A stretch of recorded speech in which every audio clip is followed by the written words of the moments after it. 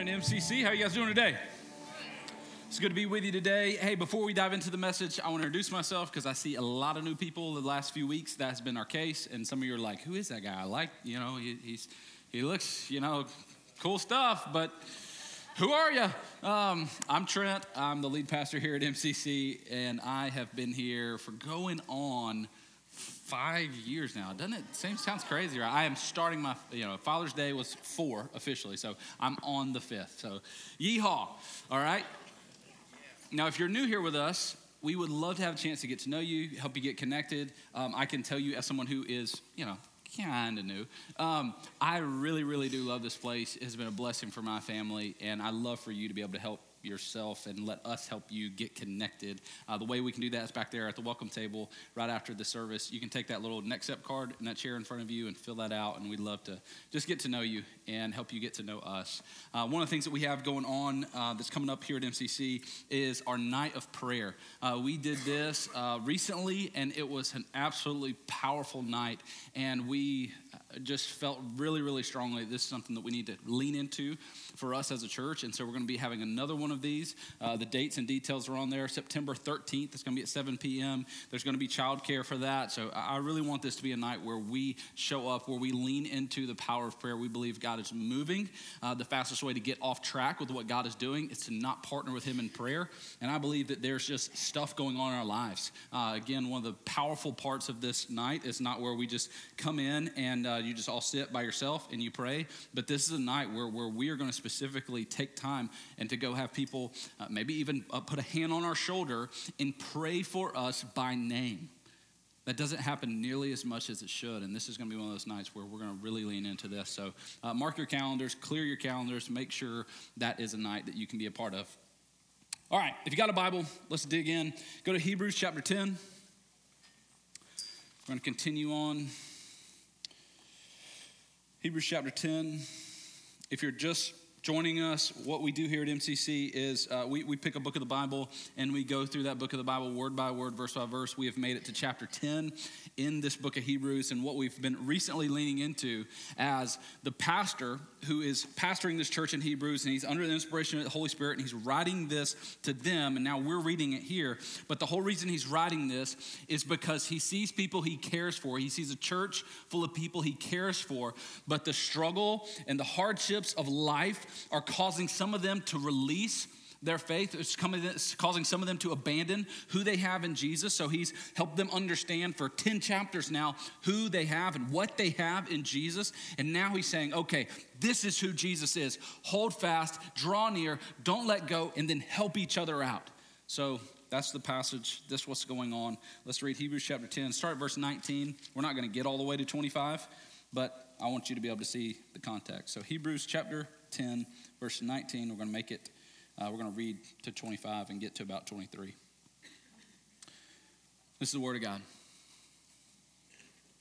Therefore, brothers, since we have confidence to enter the holy places by the blood of Jesus, by the new and living way that he opened for us through the curtain, that is, through his own flesh, and since we have a great priest over the house of God, let us draw near with a true heart and full assurance of faith, with our hearts sprinkled clean from an evil conscience, and our bodies washed with pure water.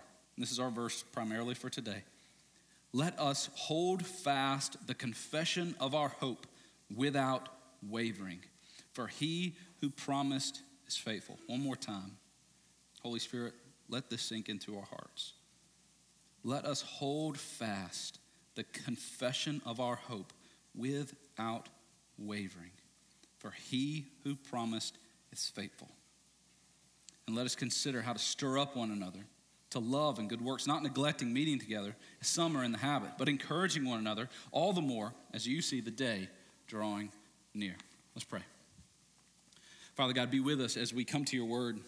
Move in our hearts now to remove distractions, remove the things that happened this week that we're having a really hard time getting over or putting aside for a second so that we can lock eyes with you to see what you're doing, to see how you're trying to speak to us and hear you clearly. Jesus, I pray in this moment that you would be with us and remind us that you are not a God who we are going to, but you are a God who came to us, and you are here. You are in us. who are in you. And those who are struggling, those who are in pain, those who are frustrated, those who are in doubt, those who are lonely, those who are anxious this morning, Jesus, I pray that they feel you like never before. That they know even right now, before we even unpack the beauty that is the gospel, that they know in this moment that they are loved by you, that they are not here by accident, that you have a purpose and a plan for life, that you have not given up on them, that you see them, that you know them, that you care for them, and that there will never be a time in this life where you will walk away from them. And so as we talk about drawing near and holding fast, today I pray that you help us to see how close you really are. In your name, amen. So last week we talked about how this author of the book of Hebrews, again, under the inspiration of the Holy Spirit, it's not just him writing all willy-nilly, under the inspiration of the Holy Spirit, he has now gone through about 10 chapters explaining to these Hebrew people who is Jesus and what they have in Jesus and how Jesus is true and greater, and Jesus offers them a way into a truer and greater life. And now he's telling them, okay, because of who Jesus is, now here's how we live this out. Here's what we do. And so we talked about last week, he's now entered into the lettuce patch. And what I meant by that is not kale or whatever that romaine stuff is. Let us draw near, let us hold fast, and let us stir up one another.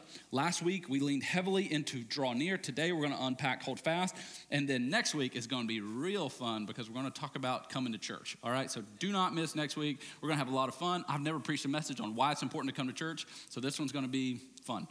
So before we get to this, him telling them, let us hold fast to the confession of our hope, we've got to go back here because these three things actually flow and are contingent on you getting the first one to move to the next one to fully understand the next one. They all work hand in hand together, and if you don't understand the draw near, you will not be able to get the hold fast. So let's go back, make sure we get that, and then we'll keep tracking forward.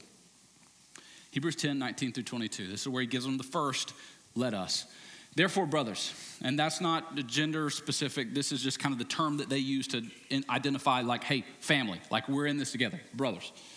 We have confidence to enter in the holy places by the blood of Jesus, by the new and living way that he opened for us through the curtain, that is, through his flesh. He's saying Jesus has made, through his sacrifice, the gap between divinity and humanity not there if you go through him. He's saying he is both the one who grants access by his blood, he is the one who opens the door, but he's also the one who guides us through to that connection with the Father. Verse 21, and since we have a great priest over the house of God, first let us draw near with a true heart and full assurance of faith, with our hearts sprinkled clean from an evil conscience and our bodies washed with pure water. Now, last week, we unpacked this a whole lot. When you come to church and you hear someone say, draw near to God, most everybody in here, like if I said, hey, I want you to preach a message about drawing near to God, almost everybody in here, even if you came in today and you're not a follower of Christ, you could probably get an outline of how somebody's supposed to draw near to God. How to draw near to God.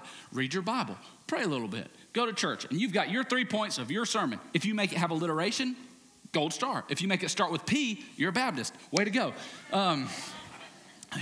You got to pray, you got to process, and you got to provide. Like that's how that works. So he's telling them, draw near. Now we read that and we go, okay, well that's simple. I just do things and I get closer to God. And we leaned into this heavily last week. This concept of me doing certain things and getting closer to God, or maybe even me not doing certain things or doing bad things and that causing distance between us and God, is not Christianity. It's almost every other single major world religion, but that is not Christianity. And I showed you Bible verse after Bible verse after Bible verse that explains to us that Jesus is not someone we're actually trying to pursue and we're going after. And if I do these good things, I measure up to him and I get closer to him. We actually talked about how Scripture makes it very clear that Christ is in us. Paul tells us in Galatians, it is no longer I who live, but it's Christ who lives in me. Jesus, in the book of John, he said, if anybody is in the Father, me and the Father, we come and we make a home in you. And so we asked this really big question last week. Okay, he's telling us to draw near, but how do I draw near to somebody if I'm in Christ who's inside of me? That doesn't make any sense. And the way we explain this last week, and now hopefully, again, I can't dive into this if you're like, hey, this is still making no sense. Please go back and listen to last week. You may be still like, this makes no sense, and I can't help you after that. When we talk about draw near, it's this understanding that if you're in Christ, the distance you feel is distance in your head, but it is not distance in your heart. If Jesus came and he has made a home in you, then the distance you feel is feelings, not reality. And we talked about it like a human relationship. If I sin against you, it's going to create distance in us. On the other side of that, one of the other things that creates a distance is if I think you are really special and you have really high standards or really high moral values and you're just kind of picture perfect out there, well, I'm going to stay distant from you because I know I don't measure up to you. And many times that's how we look at God. That's how we relate to God, because we're looking at a divine Father. Most of the times, the way we look at earthly people, most of the time, how we look at earthly parents is how we relate to God. And what we talked about last week, again, to just recap the draw near, if Jesus has cleansed our heart by his holy, perfect, righteous blood, if we are in Christ and Christ is in us, then Jesus cannot get any closer to you than he is right now. That means you cannot get any closer to Jesus than you are right now if you are in Christ. So you're still going like, what does it mean to draw near then? It means to fully experience the reality of how close he actually is. The image that came to my mind as I was driving home, and usually my drive home is just like, I think that went okay, but here's the 73 things I wish I would have said, right? That's what my drive home is normally like on Sundays. I got this image of sweet little Leah Hancock. Now, Leah Hancock, how old's Leah? Where's she at? She's one, okay? Now Leah, a lot of times after church, Rustin, her daddy, will be holding her. They're in our small group, so we see Leah a fair amount. And so Rustin is usually holding Leah, and Leah, she just has she has a fun attitude. I love her. She's already in control of the whole Hancock family. And don't laugh, Barry, she's in control of the Hyatt family as well. So she's fully in control. And so she's in Rustin's arm, and he's holding her. They could not get any more near her. But somebody will come up, and let's just say I'm the one who comes up, because it's happened to me too. Well, she does this to everybody sometimes. But she'll be in Rustin's arms, and I'll come up to her, and at that time, she's in his arms, and she's facing outward, kind of seeing all this stuff going on at church, taking all in the sights and sounds and smells of church. And then I come up to her, and I kind of like start messing with her, or like get in her face, or like maybe even reach out, like, come to me. And what she'll do, because she's Leah and she's got a really fun attitude, she will just, and kids, they have no social EQ. So they're like, what I sense it as is like, you're repulsive to me, Dad, help. And so you've seen a child do this. Usually that 1 to 2 year old is like, I'm not feeling you, big guy. Like, sorry, lady, get out of my face. And they completely turn their back on you, and they hug Dad's neck. And it's like, I'm not turning around until I know this person's gone. They make peek over their shoulder. Nope, they're still there. I'm staying right here. Okay? Now, in that moment, Leah didn't get any closer to Rustin than she was before I showed up. But what she did is she drew near to the one who was holding her, the one who had her. And I don't know what's all going through the mind of a 1-year-old, but like, you're my provider, you're my protector. Dad, this guy's got this weird thing shooting off of his face. Like, that's not human. I don't know what he's doing with that thing. Protect me. And so what we need to understand in this draw near, it's experiencing how close Jesus already is. That is what he means when he says draw near. So we go from draw near, and now he goes to our next one, let us hold fast. Now that I've drawn near, now I'm realizing that Jesus is here. Let me hold fast the confession of our hope without wavering, for he who promised is faithful. Now, before we dig in and unpack all of this, I want to explain to you maybe a shift that you have noticed in the way I preach and teach at MCC. In my old age, of 35. One of the things I'm learning about what it means to be a servant of God's church through preaching and teaching the word, I used to think it was about me giving you all of the right answers. I got to take the Bible and I got to give them the answers to all life's biggest questions. But the more and more I look at Scripture, the more and more I lead and serve you guys through real life circumstances, the more and more I'm coming to find out that my job maybe isn't so much of giving you all the right answers as much as it is giving you the right questions so that God can lead you to the right answers.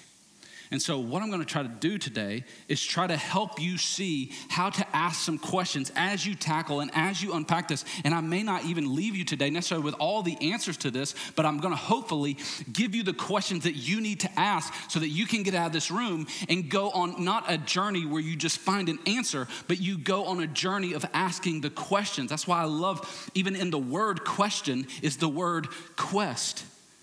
It is a with God journey to discover more about who he is that you could never understand. You remember this from math class, and I don't know what math is like now for kids, but I could go to the math problems that were in my book, right? And I knew that in the back of the book, what were there?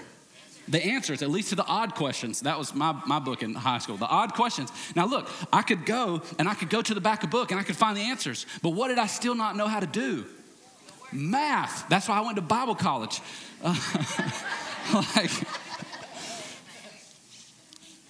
You don't learn. You don't know who Jesus is for you. You just know the answers. So I'm not going to tell you who to vote for. I'm not going to tell you all the answers to life. I'm not going to tell you how to think about X and Y. I'm not going to necessarily give you all the right answers. And so my job is not to tell you, like, here's what speaking in tongues is about. Here's what baptism of the Holy Spirit is about. Here's about spiritual gifts. My job is not necessarily to give you all the answers. But my job is to lead a church who is on a journey to find out the truth about the man who said he is the way, is the truth, and is the life. Because if I don't, here's what will happen. You will depend on me and my teaching more than you do on God's word and Jesus. And I'll quit before I let that happen. Okay?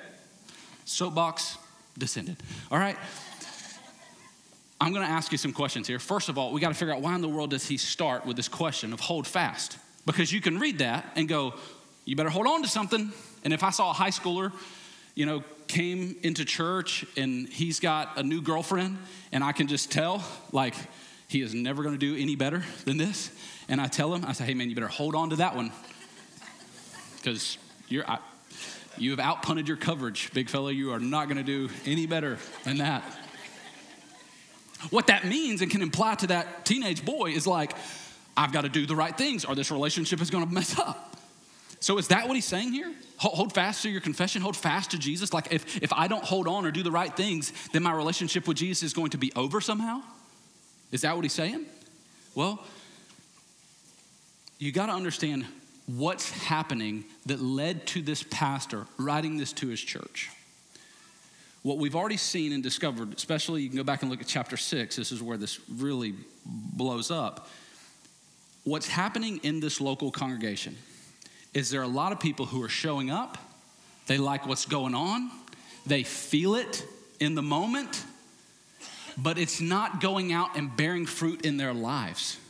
What he knows is happening in this church is maybe even some people are raising their hand and going, I believe in that. And then when life starts to happen, when struggle comes, when tension comes, when even persecution comes, and it was already beginning to come with this church, people are now saying, even though I've confessed this, even though I've raised my hand and I believe this, what is happening is people are actually abandoning their faith. So to summarize and to explain to you, why is he saying, hold fast to your confession? He's not saying that because he wants people to doubt their salvation. He's saying that because he doubts if all the people actually have salvation. So he's saying, I need you to hold fast, because he is going to pick up on, and he obviously, the whole Bible wasn't written when he wrote this, but what he's picking up on is actually something that Jesus said. Jesus gave this parable of the seeds. And in that parable of the seeds, Jesus walks through different types of soil that bear fruit, or different type of soil that something comes up, but it doesn't bear fruit. He says there's this type of soil that is worthless, that is pointless. And again, pastors, scholars, and theologians go different ways. To me, if you're going to ask me, which of these soils is the one that is the soil that is saved? It's only the one that bears fruit. And so he talks about this soil that bears fruit, this soil that produces a harvest. And here's how he describes it. But the seed in the good soil are the ones who have heard the word, and in an honest and good heart. That sounds an awfully lot like Hebrews chapter 10, verse 21 through 22. Pure, sprinkled clean. It's like Jesus knew what he was doing. Who have heard the word in an honest and good heart and hold it fast. Exact same Greek word that's there in Hebrews. That hold it fast and it bears fruit with perseverance. It bears fruit with perseverance. So Jesus is saying, you will be able to tell who is good soil because they hold fast to the word, and through perseverance, it bears fruit. It doesn't get choked out. It's not so shallow that a little crow can fall over and peck it out. Paul picks up on the same idea. Again, it's all under the inspiration of the Holy Spirit of Christ. In the book of 1 Corinthians, he's writing to that church, and he tells them this, right at the very beginning of chapter 15. He says, now, I would remind you, brothers, and again, that's just family. I would remind you, family, of the gospel I preached to you, which you received and which you stand, and by which you are being saved. That's that sanctification process. That's why we got to understand what that word means. Are being saved, the sanctification process is happening. Because we talked about that. You are being saved, you are saved, and you will be saved. If you, what? You thought I was just going to skip over that. He said, you are being saved. And then he said, if. Gasp. You mean there's something I have to do to be saved? Is that what it's saying? No, chill out. Don't answer one way or the other yet. Chill. Think about it. If you hold fast to the word I preached to you, unless you believed in vain. So what's Jesus and Paul getting at here? Because here's what the Bible makes very clear. We are saved by grace through faith alone, not of the works of man, so that anybody could boast. There's nothing that I did in my faith, that I worked in my faith, to be able to make me saved. There's not an action that saved me. I didn't give enough or show up at church or serve in the nursery by God. I didn't do that enough to God's like, all right, you got it. You're good. You're in. I am saved by grace through faith. I'm saved by grace through faith alone. But here's what you understand. We are saved by grace through faith alone. But that faith was never meant to stay alone. Paul, and more importantly, Jesus, make it very clear that saving faith is faith that produces and faith that perseveres. Those are the things that prove, look at me, I just went Baptist.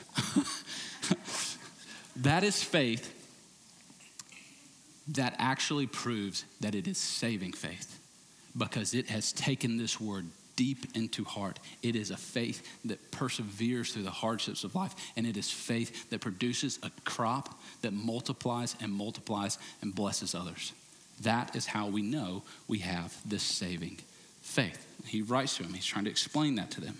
Now that we get why he's telling them to hold fast, because there are people who are letting go. There are people in his congregation, and I hate to break this to us, but there's a good chance that even in our congregation, there could be, and I pray it's not, there could be some good soil and there could be some bad soil. But the dirt is your work. The seed is his. He's telling them, hold fast, because he's worried that some of them have not even taken hold yet. So now we enter the big three questions that we're going to lean into. First one is this. What am I holding fast to? What is it that I'm actually holding fast to? The passage makes this super clear. All the answers are right there in the word.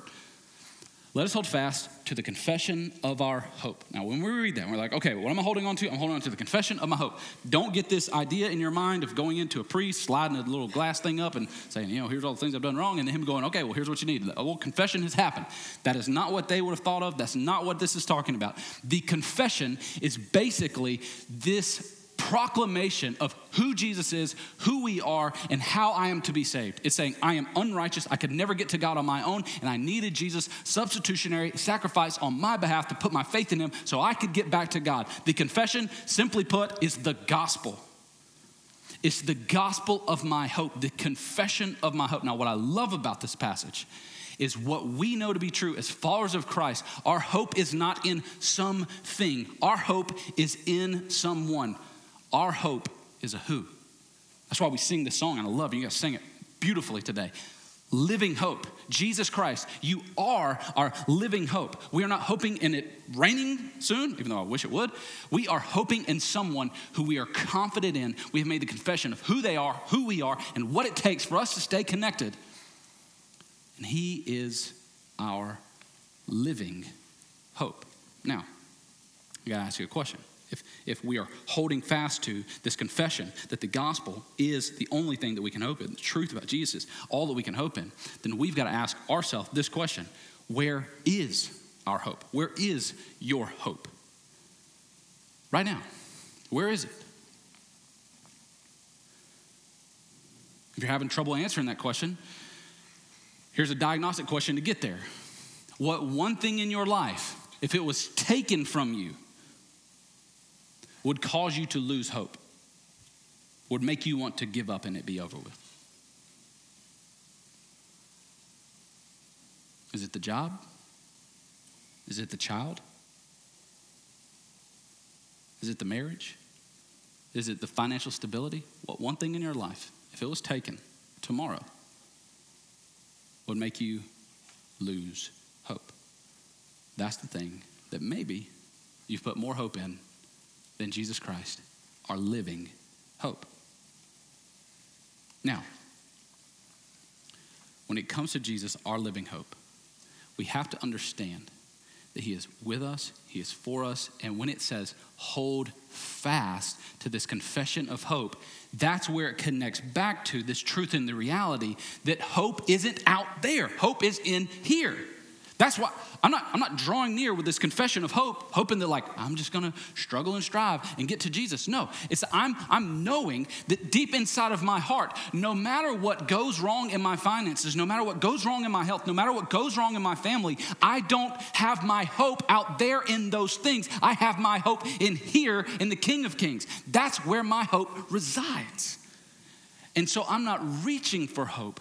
I'm allowing the hope that is in me to be drawn out of me as my faith, trust, and confidence in wealth, America, a politician, a party, a family, a job, anything, good thing or bad thing, any hope I would put in anything else over Christ will fail me.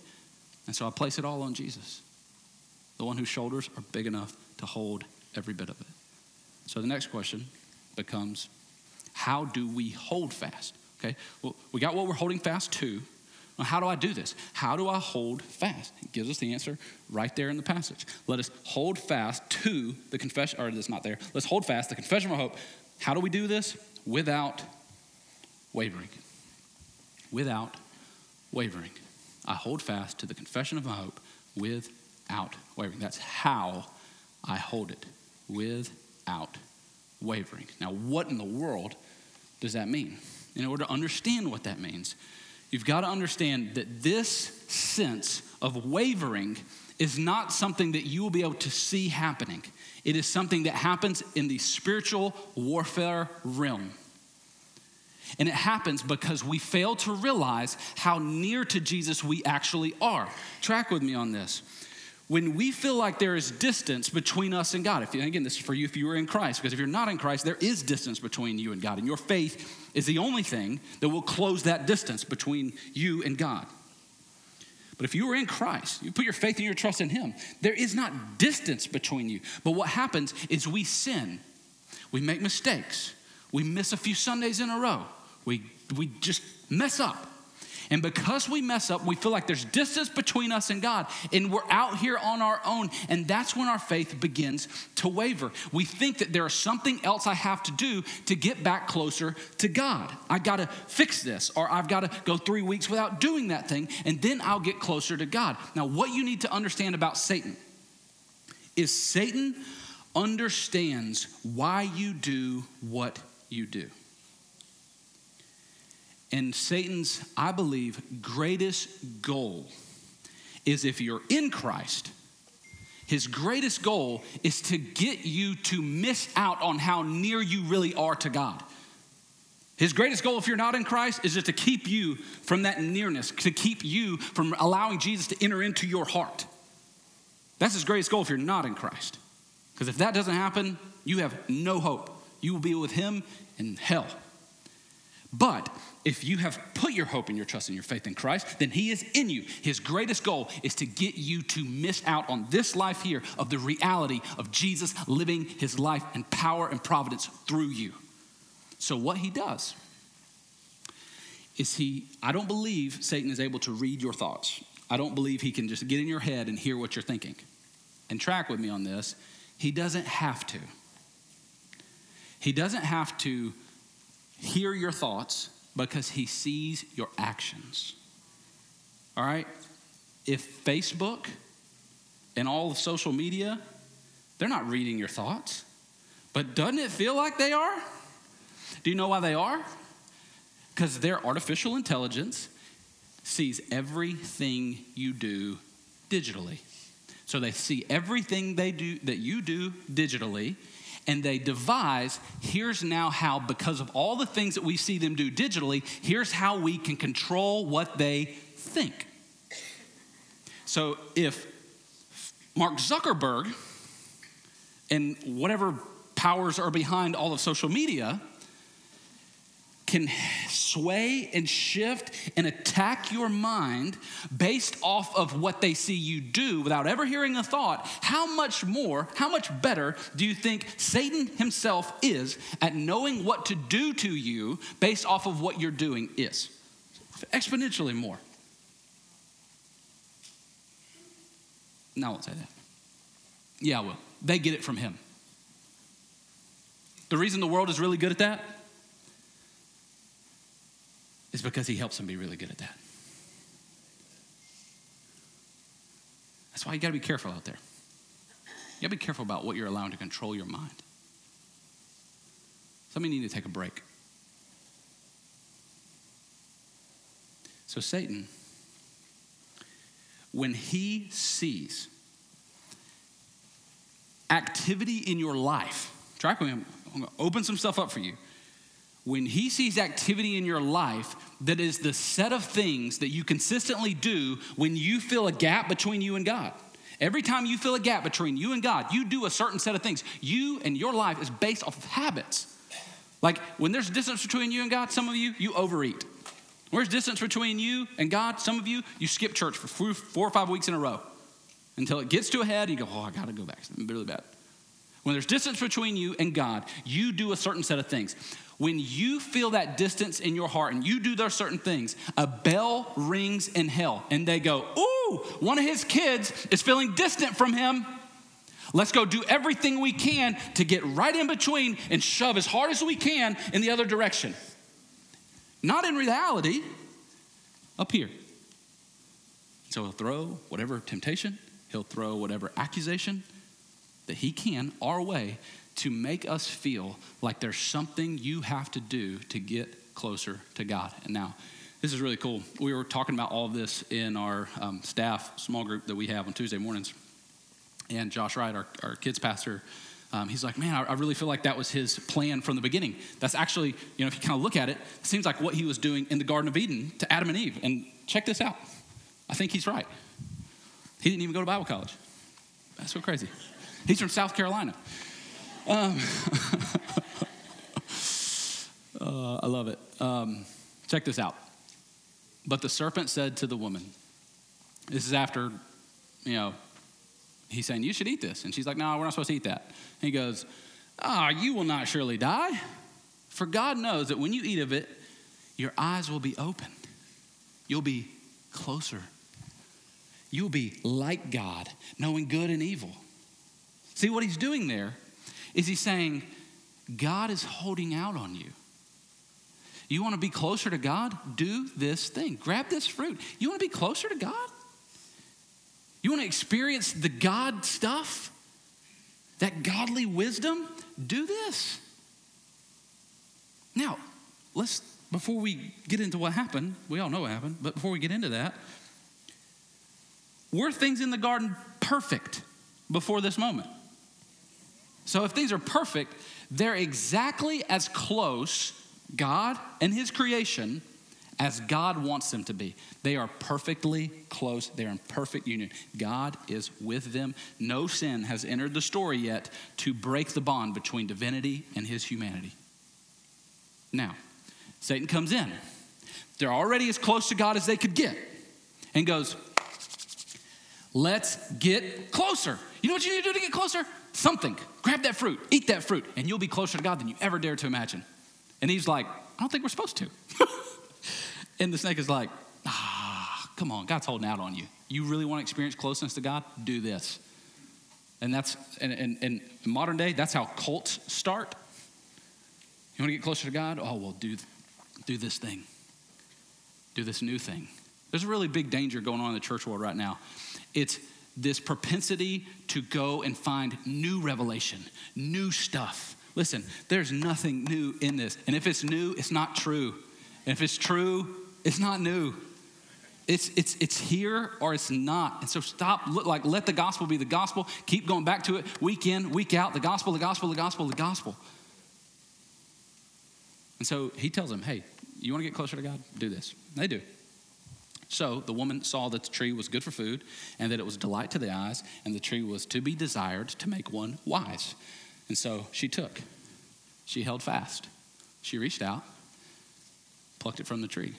She had her activity. She took the fruit and she ate. And then she also gave some to her husband. She took this in and passed it around, who was with her, and he also ate. See, we waver in our faith and we refuse to hold fast to the one who is right here, the one who is right there, near to us, ever present with us, when we think, now, post-garden, I sinned, I messed up, there's distance between me and God, I gotta do some things to go back to it. No, that's when you're going to waver in your faith. That's when you're gonna be most susceptible to temptation. That's when Satan is going to wait till you're weak. Satan, not like you ladies who just went to a women's conference, he's not sending you temptation on the car ride home for women's conference. He's not that stupid. He'll wait till that conference high dies out a little bit, and then he'll send some stuff your way. He knows what he's doing. He reads your actions, sees it all, predicts your behavior, and knows what to send your way. That's why the best thing you can do for your faith is actually step one in the let us, which is understanding how my hope is right here. Jesus is right here with me. He is God with me. Now, I know when you're going through life, it can feel like, man, there are for sure times when you are hanging by a thread, which is why I love what the Apostle Paul said to the church of Corinth in his second letter to them. He said, he just got through explaining all the crazy hardships he had gone through. And he says this, for the sake of Christ, then I am content with weakness, insults, hardships, persecution, and calamities. For when I am weak, then I am strong. He's not saying when life hits the fan, and you have a week that feels like hell on earth, just go, everything is awesome. Jesus is in here. I'm good. That's not what he's saying. He's saying, I'm so weak right now. I don't know how I'm making it. I don't know how I'm getting up in the morning. I don't know how I'm sleeping at night. But here's what I do know. God's in there somewhere. And if this calamity, this insult, these hardships, this persecution, this weakness, if this is happening in my life, then I'm content knowing that this is something Jesus is doing to kill off everything that was left of me so that the only thing left in me is him, that he's the hope shining through, that hope that's in here finds its way out through my life. So whatever hardship is coming, I'm knowing that I'm going to be weak. I'm going to admit my weakness, but I'm going to see the strength of God come out of my life, because that's what holding fast without wavering does. It goes, I'm here. My anchor goes beyond the veil. It goes into the inner places. Our soul, if we are in Christ, is anchored to heaven, and he is going to winch you in inch by inch. No, you're going to go over some speed bumps. You're going to drag on the bottom for sure sometimes, but he's going to get you there. Last question. Why are you wavering? Or second to last question. Why are you wavering in your life? Why do you feel like there's this distance and you're like, I'm going back and forth, I'm going back and forth? For the church in Hebrews, it was for sure persecution. They had their habits. They had the way things had always been for them. And stuff starts to hit the fan, and it's easier to just jump back into religion than a relationship. Because if I just have religion, then I got a God who's on my side. I can do X, Y, Z and get a result out of God. I can get him in my pocket. I got to get God on my good side. That is maybe good Hindu religion, but that's not Christianity, folks. So you got to figure out what's causing you to waver. Is it the distractions? Is it measuring up to somebody that you've been trying to be to impress somebody you don't know? Why are you wavering? From the hope you have in Christ. Why are you wavering? Again, I can't give you the answer to that. You know the answer to that. I'd love to help you maybe find an answer to it. But these are the questions I pray you take a picture of and go home and pray and ask the Holy Spirit to show you the answers to these questions. That's where this becomes not a Sunday thing. This becomes your life. This becomes our life. We do this together. We do this with each other. We do this in small groups. The last question is, why do we have to hold fast? Why is that essential? Why do I have to hold fast? Again, the passage shows us this truth. Why do we hold fast? He says, let us hold fast to confession of our hope without wavering. Why? Because he who promised, the one who we are hoping in, he who promised that he would get us there, that he would cross the finish line, that he is in us, that it's not our strength taking the step, that it's not our strength getting back up after we've fallen down 15 more times, that it's not us doing that, that's him inside of us. He's the one who's promised, I will get you there. I am the one who promised. I'm not concerned, and this is not contingent on your grip strength to hold fast to me. I just need you to understand that I'm holding you, and like a little baby in the arms of a father, realize how close I am and wrap your arms around my neck. Close your eyes if you need to. Don't worry about who you offend on the outside. Put your head into my shoulder and trust that I am carrying you through this. I'm carrying you through this. He who promised is faithful. He who promised is faithful. So as we get ready to receive communion, my prayer is that you would be bold enough to say this. And some of you may have to say it, and it doesn't feel like it today. But with all due respect, forget about your feelings for just a little bit. And let faith begin to take over. And with words inspired and hearing even in your church family here together, whispering this beside you, say these simple words as you commune with Jesus. Jesus, you're my only hope. You are my only hope. I have nothing else. Jesus, you are my only hope. And in this moment, I will hold fast to you. I am standing on you. You are the solid rock. There's no place I'm going. I could put my hope in money. That's sinking sand. I could put my hope in a relationship. Sinking sand. I could put my hope in some sort of thing out there working out the way I want it to. All of those things are sinking sand. Jesus, I am placing my hope on you, the one who is a solid rock, the one who will sustain me through every storm that I will face in this life. Jesus, you're my only hope. You did what I never could. And that's what communion represents. A holy, perfect sacrifice for your sins. Now, if you're here today and you have not ever said, Jesus, you're my only hope. And today you want to be that day where you say, I'm done trusting in my own works. I'm done trusting in me trying to figure out some science stuff. I'm done in listening to what that high school professor or college professor or whoever said. I've always known something deep in my heart that this is the truth, that this is the reality. And today you want to say, Jesus, you are my only hope. I'm banking my eternity and my right now on you. And you want to give your life to Christ today. I'll be right in the back as the song plays and as communion happens. I'd love to talk with you. I'd love to pray with you. And if today is the day, I'd love to baptize you into Christ. For everybody else, say it. Even if through tears, Jesus, you're my only hope. And let that truth become real as you see how near he is to you this week. Let's pray. Father, we thank you for your grace, mercy, and truth.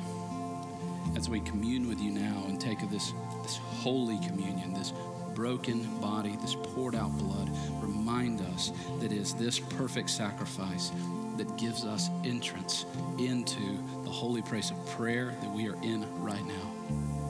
And I pray that we would confess that, Jesus, you are my only hope.